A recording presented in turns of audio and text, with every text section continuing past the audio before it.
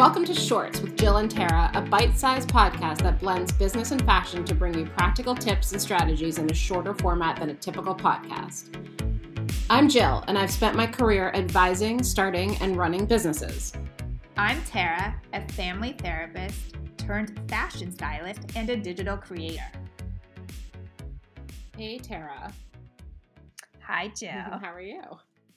I'm good. How are you? I'm good. I had a really, really good sleep last night. I just have to tell you. I'm going to attribute it to a few different factors. One is I didn't drink very much, so that's good. The second is that I did get off my phone an hour before bed, which I actually think makes a difference. And I know that's what everyone's been saying for years and years, and I never do it.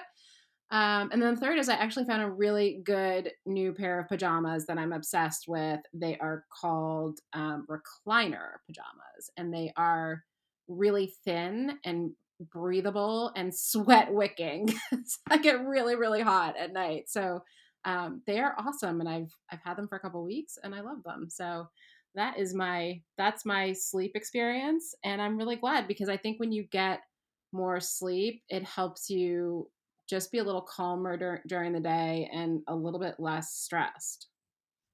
Well, it's funny. I have not heard of those pajamas, and I love pajamas. I, for so long, never slept in pajamas. It was like, whatever I could find kind of thing.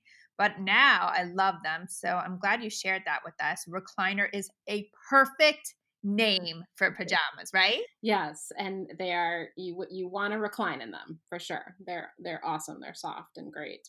But what I wanted to talk about today is I wanted to share with you and everyone listening just this kind of notion of stress. And a lot of the founders that I talk to are stressed. Everyone's stressed. I mean, obviously there are the big factors going on in our environment like COVID and everything associated with that. But a lot of founders are, managing their businesses or starting businesses and they're stressed. And so I wanted to just share some thoughts to help those founders and the way kind of I approach stress and alleviating stress around business. For me, stress comes from uncertainty. And when you're at a startup or when you're, in a company with a lot of changes or in an environment like a global pandemic, there's a lot of uncertainty and you need to do whatever you can to reduce that uncertainty. And that I think will help alleviate stress, or at least for me, that does. And so the way I approach it is, first of all, setting some goals. So on whatever level makes sense for you. So whether it's setting goals for the division that you're in or setting goals for your whole company, it's really kind of having a view to what you want to accomplish with your business, understanding the environment we're in. The second thing is just setting up a plan, getting a plan. And maybe you need a big strategy for your business. Maybe you just need this. These are the 5 things I'm going to do to get myself to these goals over the next X period of time. But just having that discipline to sit down on a piece of paper, just like scratch out a plan. And that way it's on a piece of paper and not in your brain. And so you can feel a little bit less stressed about it. And then the third way for me to manage all of this uncertainty is getting my head around the risks. So what could go wrong? What is the worst possible case? What is making me so stressed? What am I imagining could happen? And just putting that down on paper and understanding the cost of those things happening, and just getting your head around that risk and the worst cases often enables you to focus more on the best case. So that's kind of the way that I think about de-stressing as an entrepreneur. And I know, it's funny and I shouldn't joke about this, but I know, Tara, in your world, there's a lot of stress as well. I mean, I get stressed out every morning trying to figure out which sweatshirt to wear. It's so true. People don't take fashion necessarily so seriously, but some do and some don't. But we all have to get dressed every day and show up. I think that one of the things that stresses people out is they feel like they have to be on trend and, they see what's trending. And to be honest, not every trend works for everybody. So you really need to remember what works for you. And if there's something that you like to wear it. I always say accentuate the positive. So if you have great legs, show them. Whatever makes you confident is what you should accentuate when you dress. And the other thing is invest your money wisely. I know a lot of us can, buy a ton of clothing that are not maybe the best quality. What I say, and you've heard me say it before, is invest in quality pieces. It doesn't mean they have to be the most expensive pieces, but they should be more quality so they last longer. So if you are investing a little bit more money, you will have this piece forever. Jill, let me ask you this one question. What do you think is the one thing that I go into people's closets and they still have? What do you think it is? And they still have? I'll tell you.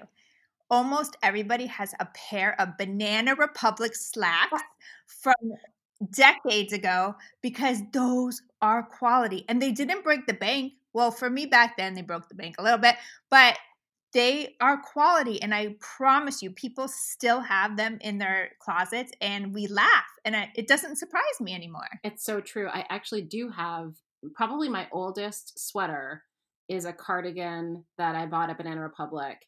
And it's so true. It actually is timeless in style. It's black, but and it's so durable and it looks great. It looks brand new, maybe a little out of style, but I've had it for so long and it's great. I think you're so right, Tara, because I think if you choose the right clothes, you feel more confident and you don't want to wear something that is tugging at one part of you or another, or if you're wondering how you look in it, you kind of just want to feel good in it. You don't want to be thinking about, how I'm looking all day. So I think it's so important to choose the right outfits and choose the right pieces for your closet. I have some great pieces that are not overly expensive, but I've had them for a long time, and they actually tend to sort of stay in fashion because they're pretty classic, like they're not trendy. But if someone does want to embrace a trend, Tara, how would you suggest they go about that? So, the trend, just make sure that it looks good on you and that it fits correctly. Because a lot of times before COVID, I would go to clients' house and they would pull up influencers on Instagram as a, tool to show me, which I'm a very visual person. So I appreciate that, of what they want to wear and what they want to look like. And a lot of times I would say, well, they're 6'2" and like 100 pounds and 24. But that's okay because we can create this trend in a way that will work for you. And so just be mindful of, what looks appropriate. I always ask my kids, who, by the way, are the most honest critics out there, and get feedback.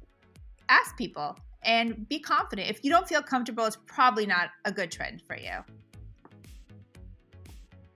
So to sum up this episode, to de-stress as an entrepreneur, there are a few steps I would take. Number 1, set achievable goals. Number 2, get a plan or a strategy. And number 3, understand the risks. Get your head around the worst cases. If fashion is stressing you out, remember, not every trend is right for you.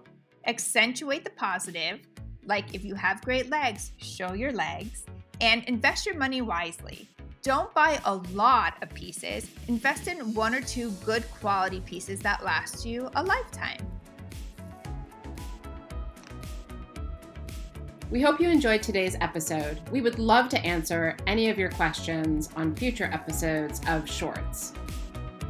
Bermuda shorts, Jean shorts, short shorts, boy shorts, tennis shorts, cargo shorts, pleated shorts, running shorts, board shorts.